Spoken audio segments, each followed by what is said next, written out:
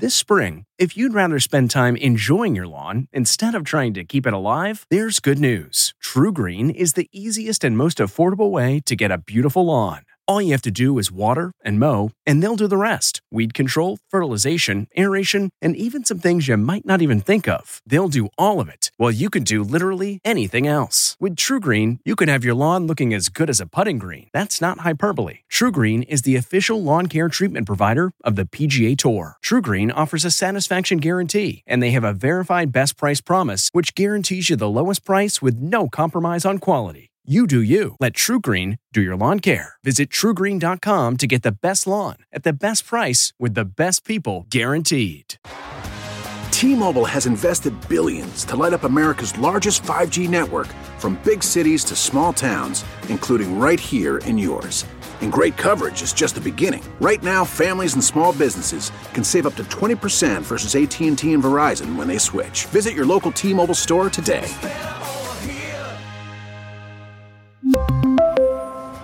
Plan savings with 3 lines of T-Mobile Essentials versus comparable available plans. Plan features and taxes and fees may vary. What makes a life a good one? Is it the adventure you have? Or the friends you find along the way? Maybe it's pursuing your passion while striving to protect, defend, and save what you believe in every single day. So what makes a life a good one? In the Coast Guard, we think it's all of the above and more. But you'll have to find out for yourself. Visit gocoastguard.com to learn more.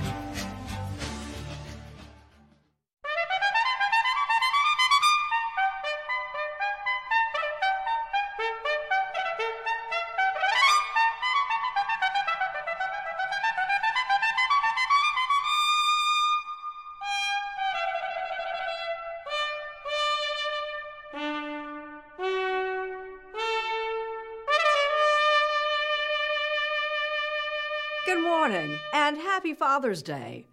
I'm Jane Pauley, and this is Sunday Morning.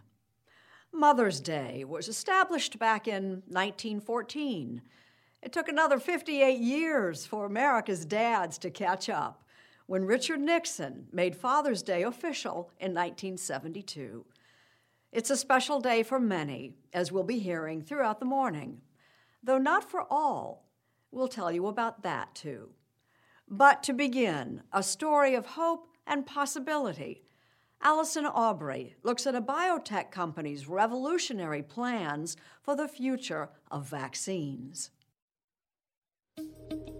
New vaccines are helping to put the pandemic behind us. Now Moderna has big plans to tackle cancer and other diseases using its breakthrough technology. You have developed a delivery system for all kinds of different medications or therapies. It actually is just a new way of making medicines that allows us just to send information to your body so your body can work by itself to either treat or prevent a disease. Ahead on Sunday Morning, the promise of mRNA technology. Like the proverbial tree that falls in the forest, if a comedian tells a joke without an audience, is it funny? As Rita Braver will show us, if the joke's told by Seth Meyers, it certainly is.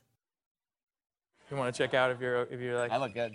Seth Meyers gets lots of cool guests on his late-night talk show. Cheers to my humiliation, I guess. Do you pick up the phone and call the guests, or do you have people that do that for you? I used to, but then it became very clear that they had given me the wrong number on purpose. Later on Sunday Morning, Seth Meyers on the serious business of being funny. Hasn't aged a day. At all. 40 years ago, as AIDS began its deadly rampage, the response, or lack of one, was front-page news.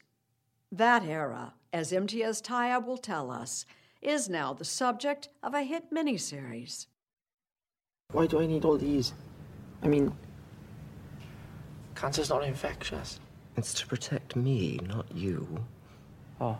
Idiot. After Neil Patrick Harris starred in It's a Sin, Elton John became an early supporter of the AIDS drama. What did Sir Elton say to you? He just saw it and loved it. All of a sudden, I'm getting texts from him, and it just keeps FaceTime requests. What all the attention is about, coming up on Sunday morning. Califasane is in conversation with best-selling author Malcolm Gladwell. Mark Whitaker looks into the case for reparations for the legacy of slavery. A story from Steve Hartman and more on this Sunday morning, June 20th, 2021. And we'll be back in a moment.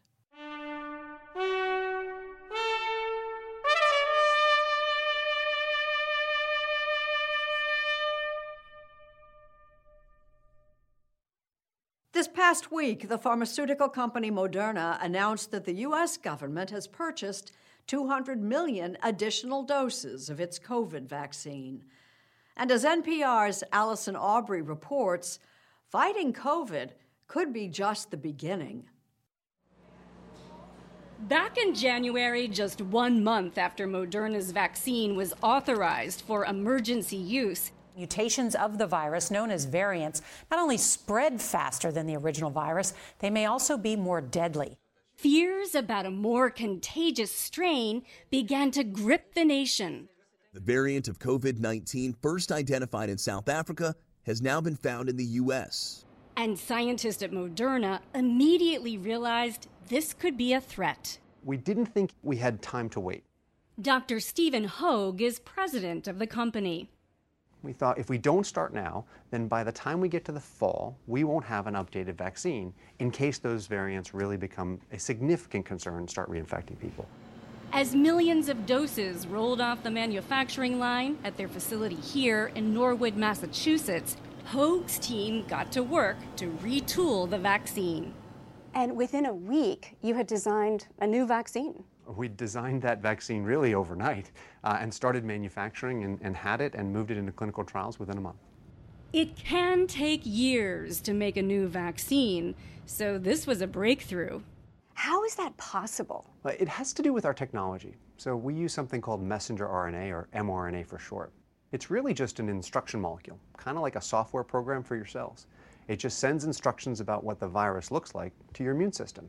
So just like a software program or a Word document, we can simply edit something, change it, and then manufacture it very, very quickly.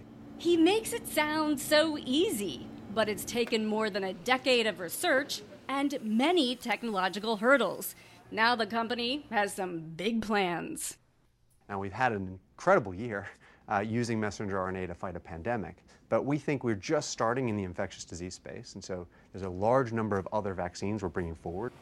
Their research pipeline includes everything from an HIV vaccine to heart disease treatments to vaccines for different kinds of cancer, including lymphoma and melanoma. Connie Franciosi is already participating in one clinical trial. When were you diagnosed with melanoma? I was diagnosed in May of 2020, so just about a year ago. She's a 2-time cancer survivor. And after surgery to remove the melanoma, her doctor had some troubling news. He did indicate that they had found melanoma cells in my lymph nodes, which meant that I would need to have further treatment. So you were at high risk of relapse? Yes, I was considered high risk for melanoma again. She started on a cancer-fighting immunotherapy drug, and she was offered the chance to get the experimental messenger RNA vaccine designed to prevent a relapse. When you weigh the possible benefits from something like this, I just had to go for it. It's definitely too soon to say. I'm optimistic, but the jury's still out. Dr. Ryan Sullivan of Massachusetts General Hospital treats Connie. He says the idea is that the vaccine can help generate the right mix of cancer-fighting immune cells. The best case scenario is that a combination of an mRNA vaccine plus a standard immunotherapy is shown to reduce the risk of relapse. And if we see that happen, it will change the way we treat patients in the future. It will take several years to determine this, but in the meantime, Moderna's CEO, Stéphane Bancel, thinks messenger RNA technology can revolutionize a shot millions of us already get each year. Let's talk about the flu vaccine. Everything is wrong about it. The very process of making it makes no sense. Currently, flu vaccines can take months to produce. To make the shots, scientists actually inject flu virus into eggs. It's a decades-old approach, and Bonsell says it's part of the reason they're not always very effective. You have to start very early on, so you have to guess which strain will be in the US next year. So his plan is to change this. Moderna aims to start a clinical trial later this year.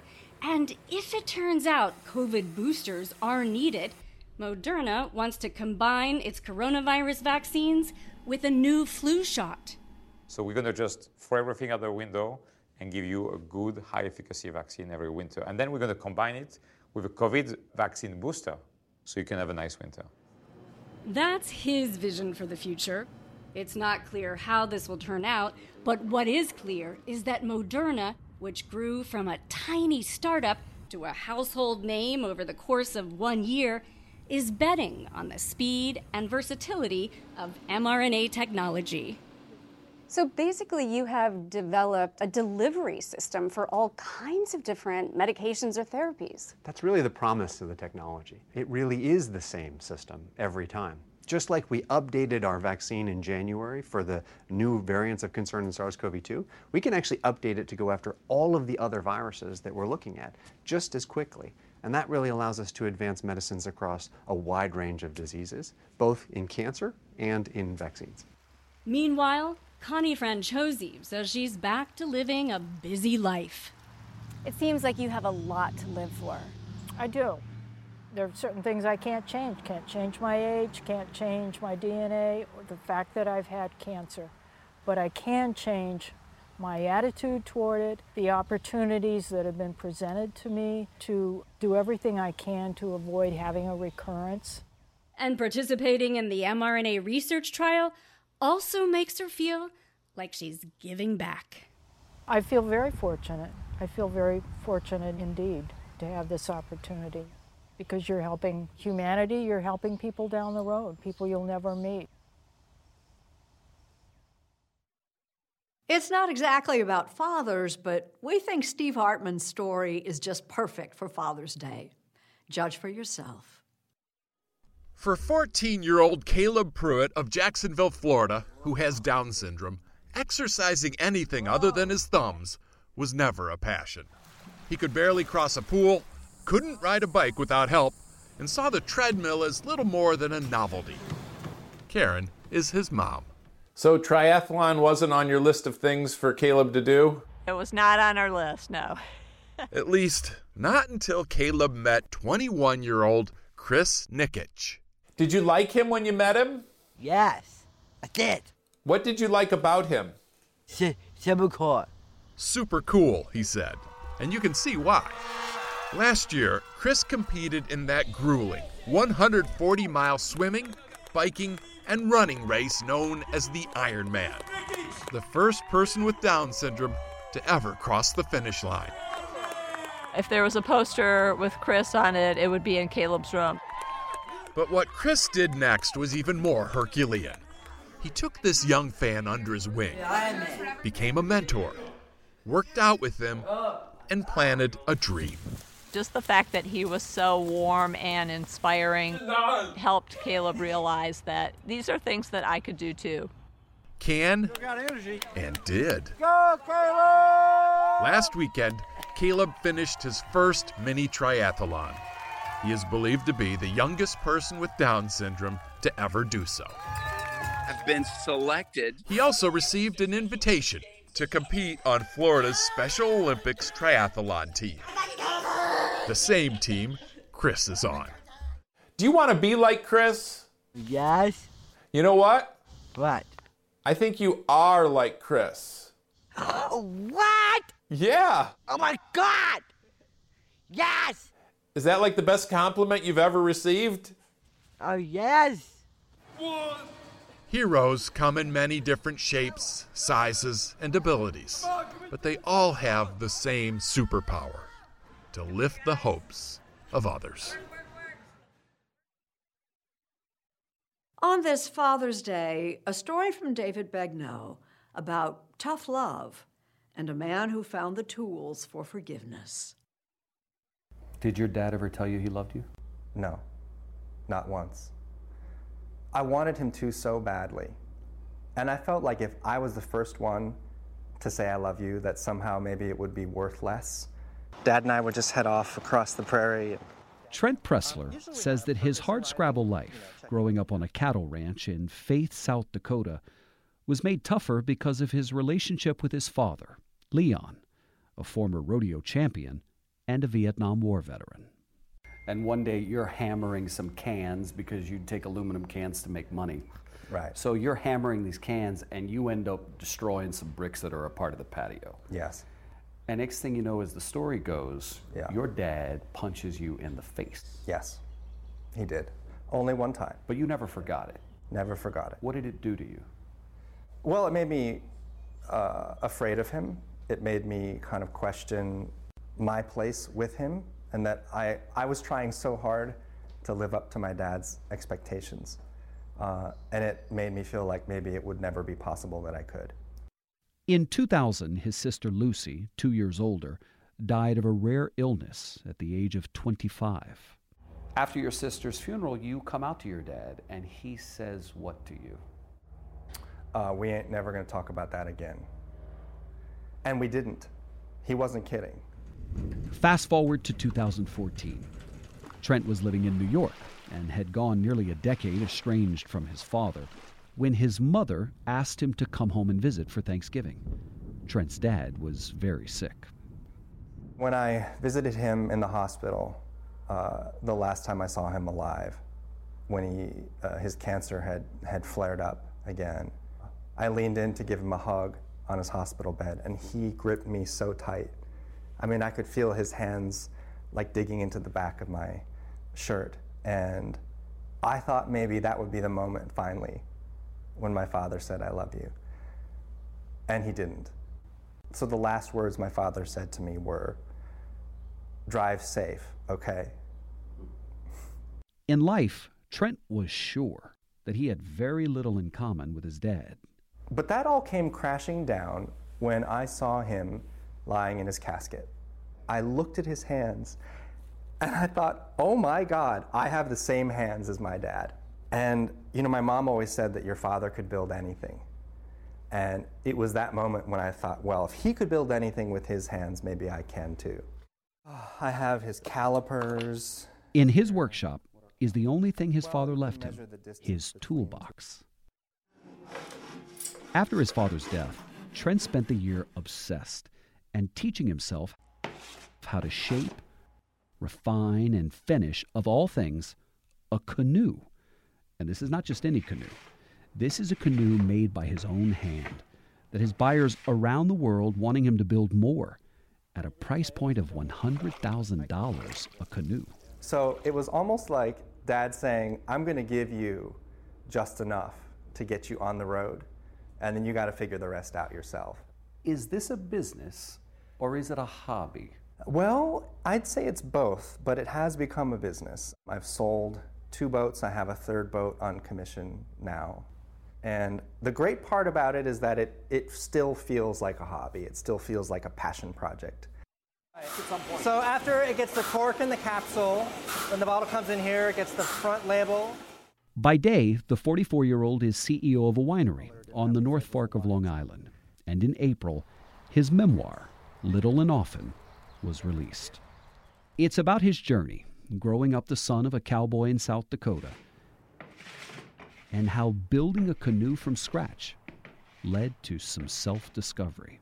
I realize now that I think maybe he knew that when he knew he was about to die, because when that moment came to say goodbye, he didn't hold back a single ounce of his love.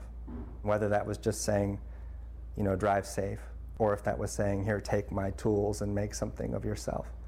That was all he could give. Finish this line for me. I wish I would have told him. I wish I would have told him that I loved him.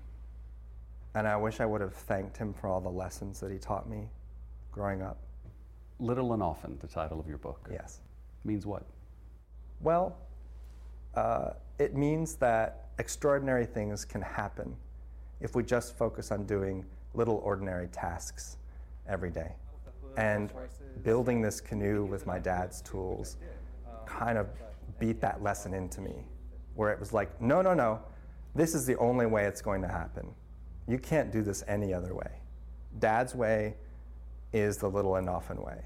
Thinking about the title of the book, what I'm thinking is to love on this Father's Day, little and often is good enough. It sure is. Malcolm Gladwell is a man of many talents, writer, podcaster, and all-around big thinker. But for our Kelafasane, Malcolm Gladwell is a colleague, and they run into the most interesting people.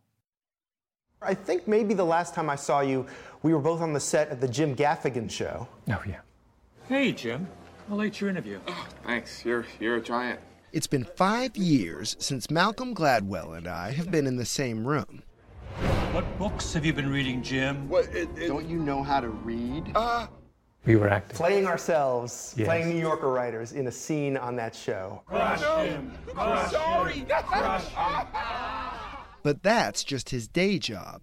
You have a lot of titles: magazine writer, best-selling author, media mogul. The one that's most impressive to me, if I'm being honest, hit country music songwriter. Wait, I wrote a country music song? You did. It's called 10,000 Hours. Oh. Let's spend 10,000 hours and 10,000 more. By Dan and Shay, featuring Justin Bieber. It went to #1 on the country chart. Okay, technically Gladwell didn't write it, but the song was inspired by his observation in his third book, Outliers, that it takes 10,000 hours to master something difficult. There's this notion we have that you can burst out of the gate and be fantastic at something complicated at a very young age is just not true. What was it like for you to watch this concept of 10,000 hours, break free from the chains of this best-selling book you'd written, and just be everywhere? It's always fun to see your ideas out in the world, even if they're not in the form that you would necessarily intend. But that's the goal, right? When you write a book, is you want your book to be talked about. His talked about and best-selling books have made Gladwell an industry and an international phenomenon who can make up to $250,000 for giving a speech. Well, I have infamously said, I would rather be interesting than correct. And I think that's right. Judgments about correctness are made after the fact. So a writer who is concerned with always being right would never write. So I think a writer's job is to be interesting. That is to say, to raise questions that need raising, to give people the tools to think through difficult subjects. He also thinks through some of those difficult and not so difficult subjects on his top-rated podcast, Revisionist History. This episode is a continuation of my investigation into the hoarding habits of art museums, which is beginning its 6th season this week. Revisionist history treats ideas as things that are worthy of our time, our effort, our consideration. Good ideas to me are like beloved friends. You want to hang out with them. You want to have conversations with them. You want to argue with them. You want to go for walks with them. I think we need more of that in the world. Now he's rethinking the audiobook. The audiobook historically was an afterthought. Right. You just read your book into a microphone. But our thought was, that seems crazy. His latest, The Bomber Mafia, is produced by his own audio production company, Pushkin Industries. There's so much more possibility in audio. Let's use sound effects. Let's have musical scoring. Let's make it an experience. Chapter 8. The first superfortress reached Tokyo just after midnight, dropping flares to mark the target area. The Bomber Mafia explores the firebombing of Tokyo, which led to the end of World War II. I went to this little museum that commemorates the night of March 9th, 1945, when the U.S. Air Force napalmed Tokyo, burned 16 square miles of Tokyo down in a matter of hours. And I was just so moved by this museum that I wanted to know, how did the United States come to the point where they dropped tons and tons of napalm and burned tens of thousands of people alive? He learned about an effort beginning in 1930 to prevent wartime mass killings and destruction. The story is about this group of people who think they can reinvent war. They can use technology for the first time in history to drop a bomb with precision. It could be a little more surgical, a little more precise. Yes, exactly. But the bomber mafia weren't just interested in being better bombers. They were interested in being better people. Because they said, look, if I can drop bombs with unerring accuracy, I don't have to bomb civilians anymore. And that was their dream. The military spent billions in today's dollars building a precision bombing machine. Now the Bombardiers moment. The entire massive operations high point nears its climax. And there's only one problem with this device, right? Doesn't work. The Air Force gave up on precision bombing in favor of brute force. So there is this idea that war can be more humane. This idea fails. The Air Force decides to basically just set Japan on fire instead. What's the moral of this story? I don't think that this book is about deciding who was right. I want people to appreciate the impossibility of the choice. Well, why now? Well, because we're pretty quick off the mark these days to judge others whose situations we don't entirely understand. I thought it'd be really useful to force people not to do that. Force people not to make quick judgments? That may surprise anyone who remembers his 2005 bestseller, Blink, The Power of Thinking Without Thinking. Is it wrong of me to perceive in this a kind of an anti-Blink approach? You're the guy who wrote The Power of Thinking Without Thinking. Well, no, wait a minute. Blink was a book that was intended to showcase the power of snap judgments for both good and ill, right? Blink argued there are certain times and places where your snap judgment is useful, but it's probably a pretty short list. What they didn't understand was that the very thing that was the source of his apparent strength was also the source of his greatest weakness. He says he's comfortable with what he calls thinking in public. There's a group of people now who I think understand what I'm doing, who are my audience. They like the experience of thinking along with me in public. Are you cancel-proof? Well, no. I'm not immune from people being angry with things I say or write and wanting me to go away. But that's been true for a long time. Malcolm Gladwell has gone from magazines to books to podcasts. For him, the best way to stay interesting is to stay a moving target.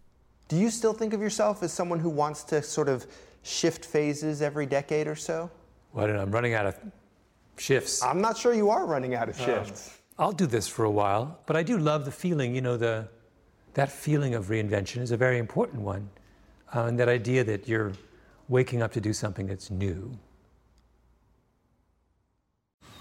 Man, that sunset is gorgeous. Grill, patio, sunset. Hard to get better than that. Unless you're browsing Carvana's inventory while you soak it all in. Oh, burger time. So sit back, get comfortable. Carvana's got thousands of cars under $20,000 just waiting for you. I could stay here forever. Carvana, where car buying meets comfort meets convenience. Download the app or visit Carvana.com today.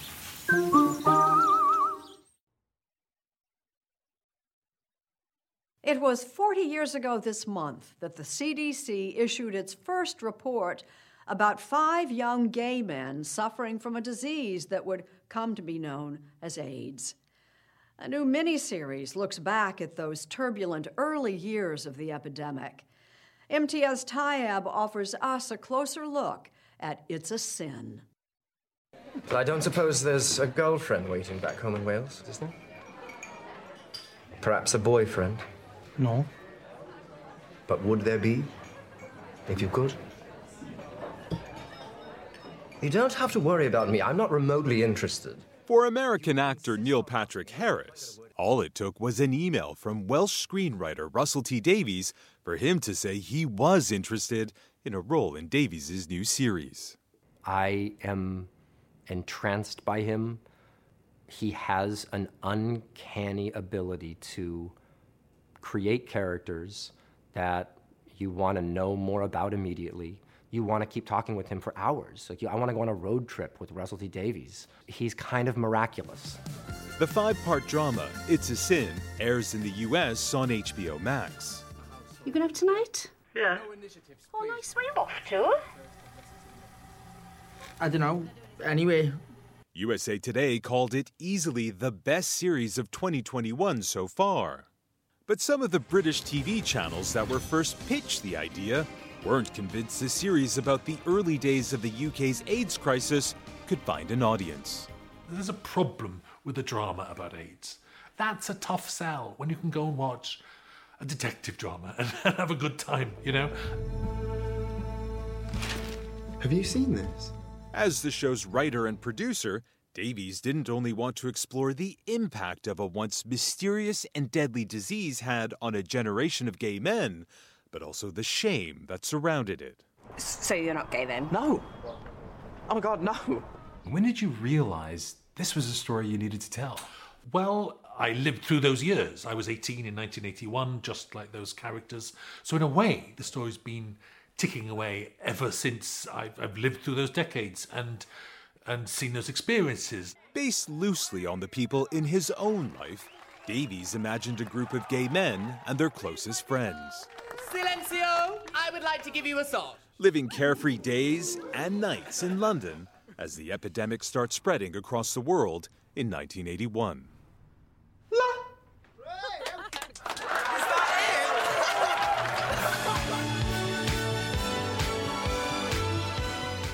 Given all we know about HIV/AIDS today, it's easy to forget the ignorance and fear rampant in those early days. Davies reminds us people simply had no idea. Because it sounds so incredible, a disease that affects only gay men who are having sex. You can't have a gay flu, and no one dies of flu anymore.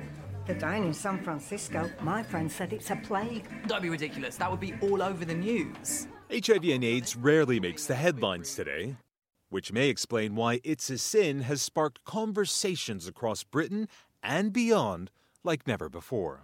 It's fascinating, isn't it? I was not expecting that.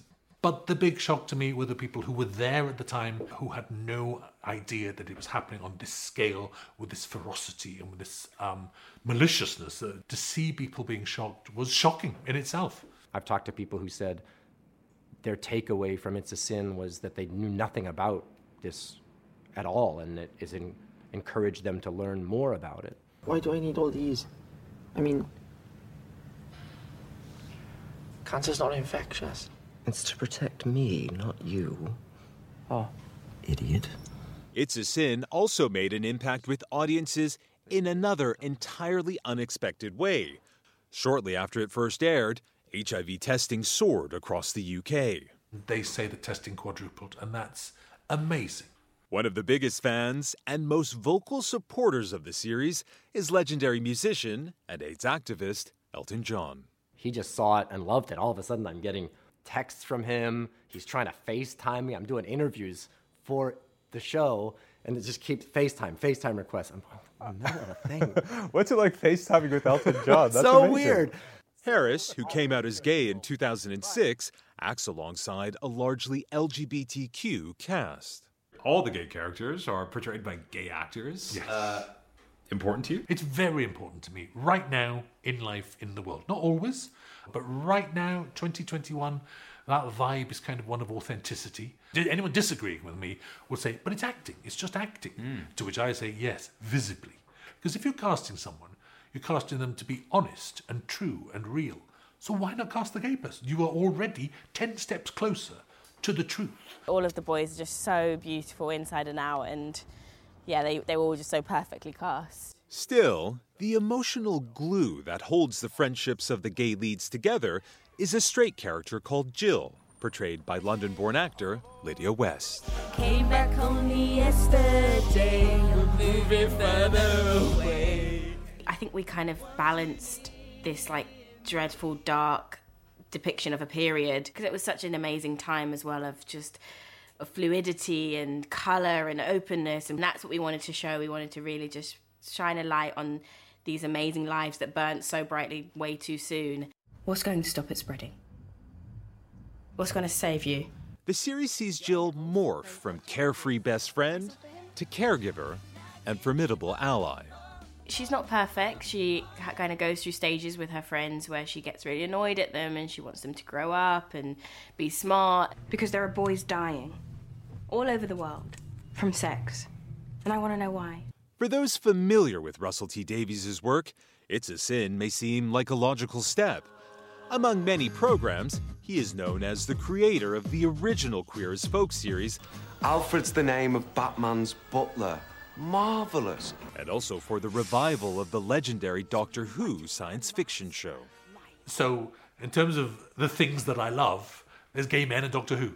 They are both vast in my life, yeah. And it's when I write well, frankly. I write them well. For Russell T Davies, if It's a Sin has accomplished anything, it's to shine a light on a dark chapter that's been fading from memory, and to give a voice back to those lost far too early.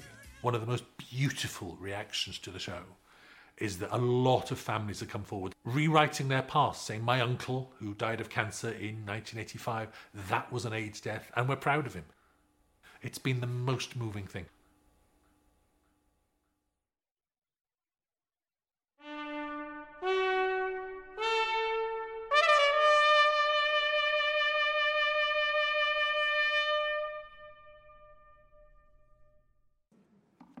Thursday, at a White House ceremony, Juneteenth became our newest federal holiday. June 19th, 1865, was the day enslaved people in Texas were the last to learn they'd been freed by President Lincoln. We thought it was the right time to explore the growing debate over reparations. Here's Mark Whitaker. The Stagville Plantation was once one of the largest plantations in North Carolina, 30,000 acres, with more than 900 enslaved people working the land. When you come to a place like this and you know that you have your own family, your own ancestors who lived under these conditions, what do you think? I don't know that you're ever prepared for it fully. Walking into the slave quarters can be an emotional experience. Oh, I'm getting ready to cry now.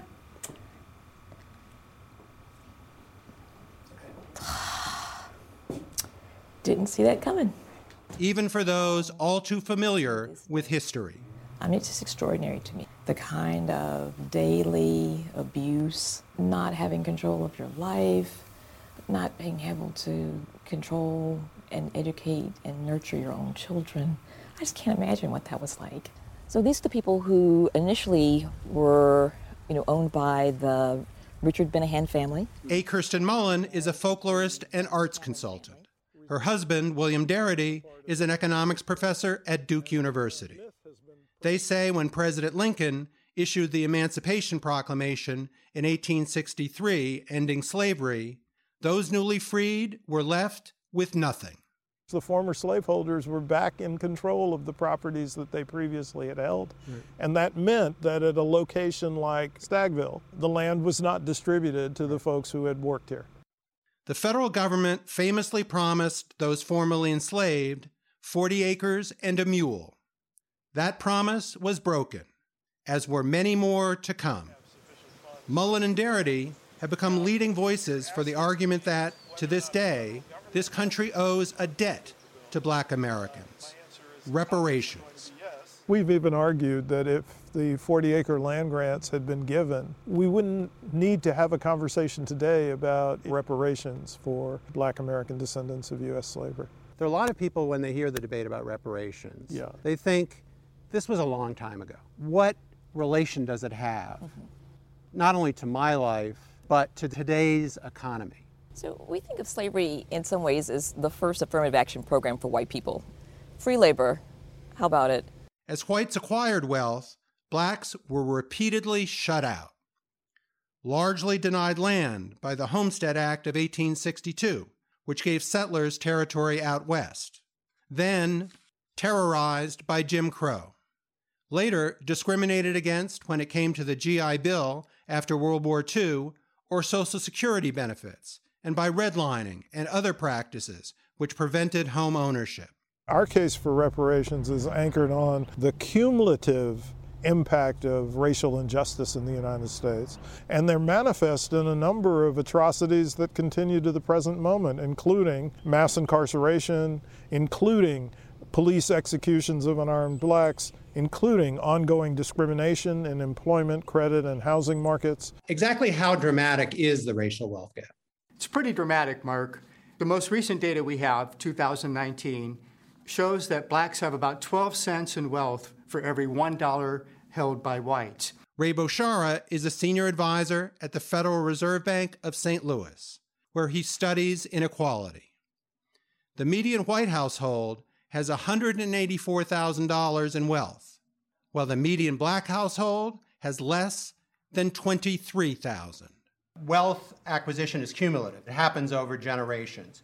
So explain how that is different in black America versus white America.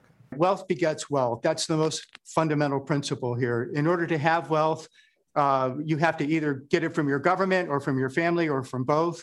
And the difference is this: our government over the course of several centuries was very active in determining who gets to build wealth and who does not. Black Americans, particularly those who have ancestors who were enslaved in the United States, constitute about 12% of the nation's population, but possess less than 2% of the nation's wealth. This leads us into what we think is the appropriate target for a reparations project, which is to bring the black share of wealth into consistency with the black share of the population. And we estimate that this would require an expenditure somewhere in the vicinity of $11 to $12 trillion.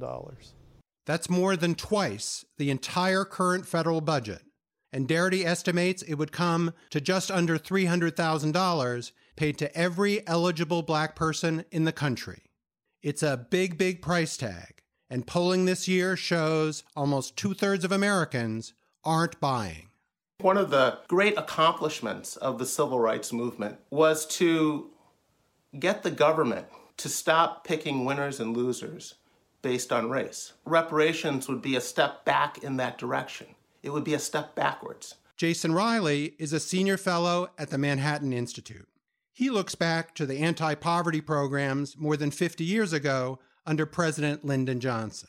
We've tried this before. What was the Great Society? If simply redistributing wealth addressed inequality or addressed poverty, we would have solved those things a long time ago. For the last 3 decades, a bill has been introduced in Congress every year to form a commission to study reparations. This is the first year it could be headed for a full House vote. It has not attracted support from Republicans. I don't think reparations for something that happened 150 years ago, for whom none of us currently living are responsible, is a good idea. Senator Cory Booker is the sponsor of the Senate version of the reparations study bill. All you're calling for is a commission. Yes. Why can't you even get the votes for that? Nothing that is worthwhile is easy. In the meantime, Senator Booker is pushing a plan designed to narrow the wealth gap across all races for future generations. So-called baby bonds. Here's how it would work. So you're born in America, the richest nation in the world. You get $1,000 in an interest-bearing account. And then every year, based upon the wealth of their family, they get money deposited into that. The lowest income kids are going to get the full $2,000 compounding. The wealthiest kids, the children of Bill Gates, get nothing. So what do economists say? How much of an impact over what period of time would that have on the wealth gap? So by the time kids are 18, the lowest income kids will have about $50,000 to invest in wealth-building things. Economists say that you will literally, for that generation of children, close the racial wealth gap. We do ourselves no favors by pretending none of this ever happened. President Biden has indicated his support for a reparations commission. But meanwhile, his administration is working on several tracks, announcing programs aimed specifically at black Americans, including black farmers and business owners, but also anti-poverty programs that are race neutral. President Biden went further than any president has ever gone in talking about the racial wealth gap and its historical roots. But he didn't mention the word reparations. Why not? Well, I think the president has said since day one that one of the things that he wanted to do as a priority was to tackle systemic racism and barriers and address the wealth gap. And we're doing it. Cedric Richmond is a senior advisor to the president. How long will it take for the proposals that you're talking about to actually have the effect of allowing black families to pass on wealth to their children and grandchildren?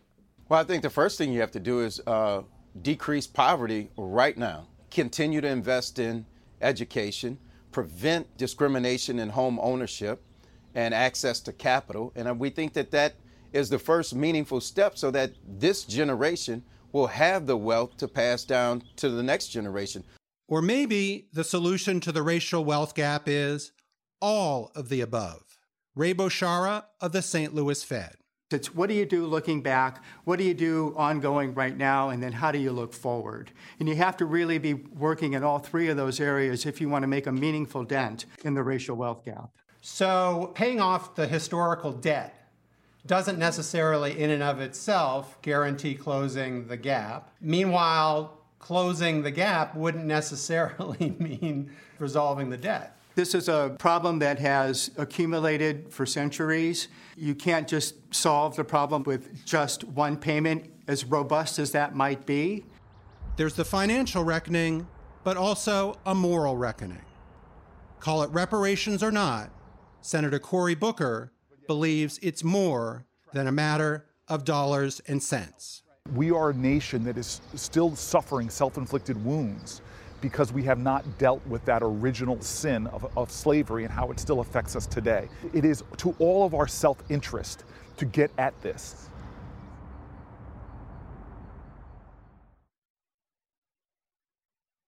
Seth Meyers has had a uniquely tough year. In his case, telling jokes from home with no audience to laugh along. But our Rita Braver found him on the road back. According to Politico, these days, when Seth Meyers works with his writing team, it feels like it's been done 1,000 times. Maybe in the Catskills. Yeah, I was going to say. most of them are on Zoom. Tonight on Late Night with Seth Meyers. But at least he's back in the studio. New York is back, you guys. It's beautiful out, and the CDC just said rats don't have to wear masks. Minus the audience and live band, of course. Congratulations on the show. Still, he's feeling grateful. It is very empty, I will say that. But it is also, my heart is full. Empty studio, full heart. After all, when we spoke to him last summer, he was hosting Late Night from his vacation house in Connecticut. Welcome back to the Attic Crawl Space, everybody. I'm doing my own, lighting, sound, makeup, and thank you for the compliment. I do think I look young and healthy. Wonderful, fabulous. Could you please tell me why you always have a copy, or almost always have a copy, of the Thornbirds by your side? I mean, I think it would be very hard to find an attic space in the northeastern states that doesn't have a copy of the Thornbirds. I've tried to get rid of it. It just sort of shows back up. And speaking of showing up, how about Seth's kids? Wait, who? Oh, who let you out? Oh, not you too! They're loose! His family has long been part of the show. Such amazing pictures here, starting with when your wife came on the show bringing the dog. Yeah, he's a very good sport and a very handsome woman. Even his parents and brother are semi-regular guests. Dad, when Josh and I were little, what would you call us when it was time for us to take a bath? Dirtball 1 and Dirtball 2. Cassandra, that's right! Myers is the kind of guy who'll urge a visitor to try out his desk. Well, do you want to sit here? Get the full vibe. Come on. No, come on. I'm Look, good. when are you going to have this chance? Not until it goes to the Smithsonian. This is great. Well, Seth, do you have anything that you're promoting that we ought to be talking about right now? I did. I brought a clip. In contrast to some other talk show hosts, Myers' sunny personality is legendary. Variety called you the Tom Hanks of talk show hosts, which is pretty nice. I mean, do you have a secret dark side that we're not seeing? I do not have a secret dark side. This is it. Yeah. Would you want to hear something that you won't believe? The secret side of me is even nicer than this. In fact, it is. I read a story saying that when NBC stopped paying some of your people that work on your show for a while, that you stepped up and paid them out of your own pocket during the COVID shutdown. Yeah, that's a personal thing between me and the crew. I'll just say that was really nice. But Myers is not always nice. His humor is often political. Only Donald Trump can make himself feel better by implying he has a nicer house than Osama bin Laden. a favorite target for years, Donald Trump. He only has two emotions, boredom and rage. He's either staring off into the distance while someone talks about complex policy details or hissing at reporters like a snake whose nest was just disturbed. I think it's safe to say that you are not a fanboy. I think that is probably the most accurate way to say it. I don't have any of his merch. Not one piece of merch, even after all this time. Is the Biden administration funny yet? I think Joe Biden as an idea is funny. I feel very deeply for the people that Major has bit. But it is very in line with Joe Biden that he brought a dog into the White House that clearly is not meant to be there. President Biden met in the Oval Office today with the Congressional Asian Pacific American Caucus to discuss diversifying the administration. Said Biden, that's perfect, because I actually know a great Hawaiian guy I would love to hire. Myers started doing comedy in high school in New Hampshire, honed it at Northwestern University, then did improv in Amsterdam and Chicago. It's Saturday Night Live. He was invited to join Saturday Night Live in 2001. He played characters like Michael Caine. Hello, I'm Michael Caine. I thought you did a good Michael Caine. I think I did a Michael Caine. We would now like to pause for a word from our sponsor. But Myers, who would eventually become the head writer at SNL, believed his fellow cast members were better performers than he was. Sir, what would you like to drink? Can I get a scotch on the rocks? Yeah. Like our marriage. And can I get that with a splash of water and like 60 sleeping pills? Thank you. The longer I did the show, the less spots I saw where I thought, oh, the best person for this sketch would be Seth Meyers. So that's why I was happy to be at Weekend Update. Weekend Update with Seth Meyers. A 100-year-old man in California this week married his 93-year-old girlfriend. I don't know, dude.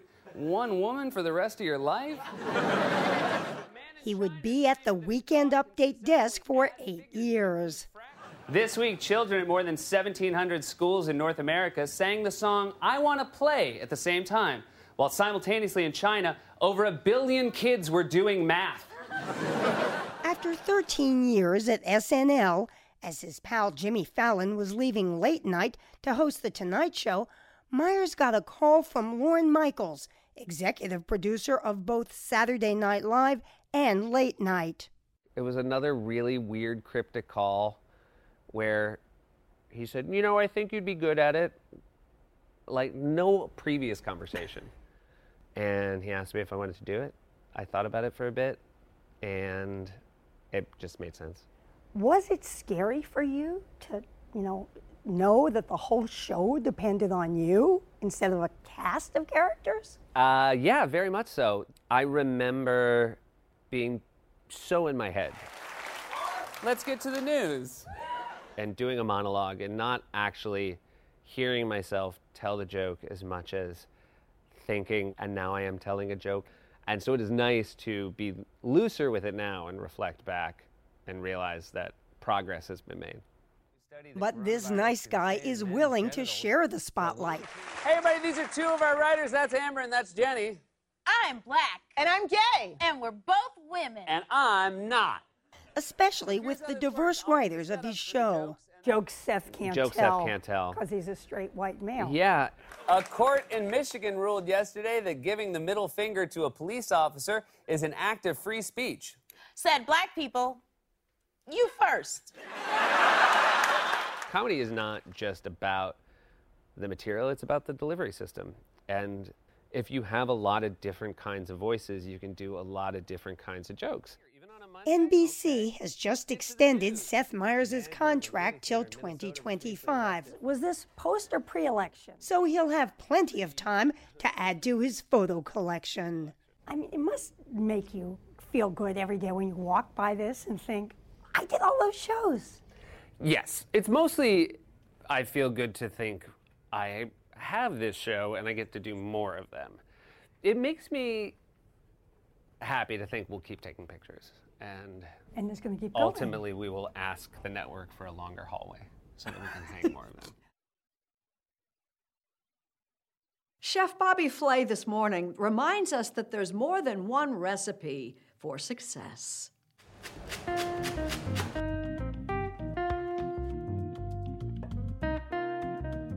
When I was in grammar school, my after-school TV watching consisted of two superheroes. Welcome to the French Chef. I'm Julia Child. Julia Child and the galloping gourmet Graham Kerr.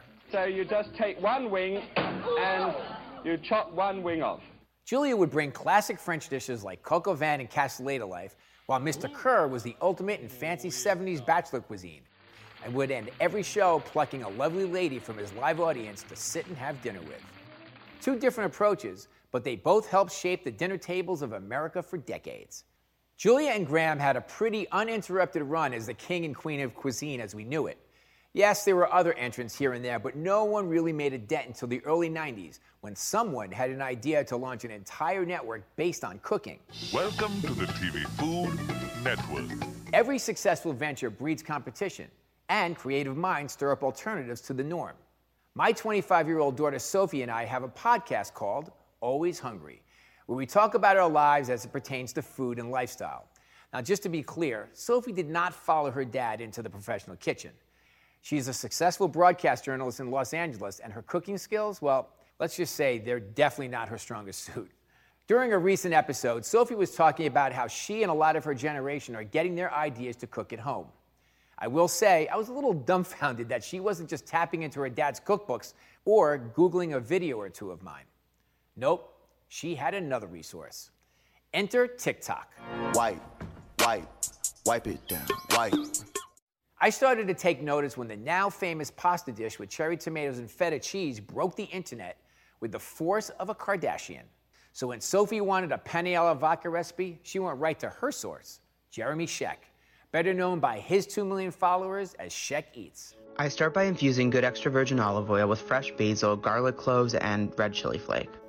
Not only does his food look good, this current student at Cornell University knows what he's talking about.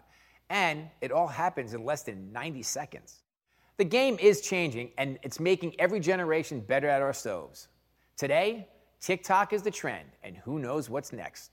Thankfully, technology allows us to recall the things that make us feel best. So from my kitchen to yours, there's only one thing left to say. Take it away, Julia. This is Julia Child. Bon appetit.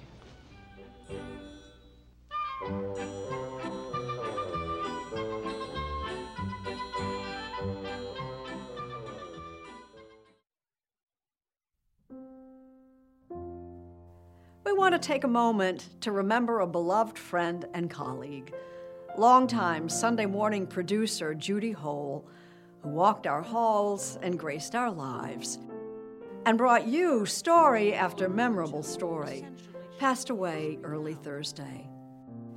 Judy did it all and saw it all. You're so consumed with all the work you have to do. Her stories, and her stories about her stories, were beloved, as was her Uncle Homer's eggnog, which she'd share with us each Christmas. She was one of a kind. Judy's husband, Sam Surratt, who also worked at CBS News, died several years ago. Our thoughts are with her stepsons, Ben and Dan Surratt, along with her grandchildren. Thank you, Judy. We'll treasure your memory.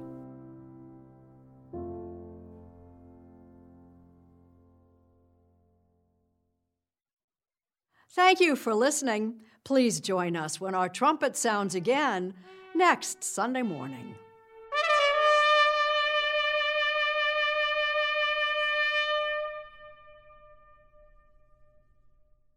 If you like CBS Sunday Morning with Jane Pauley, you can listen early and ad-free right now by joining Wondery Plus in the Wondery app or on Apple Podcasts.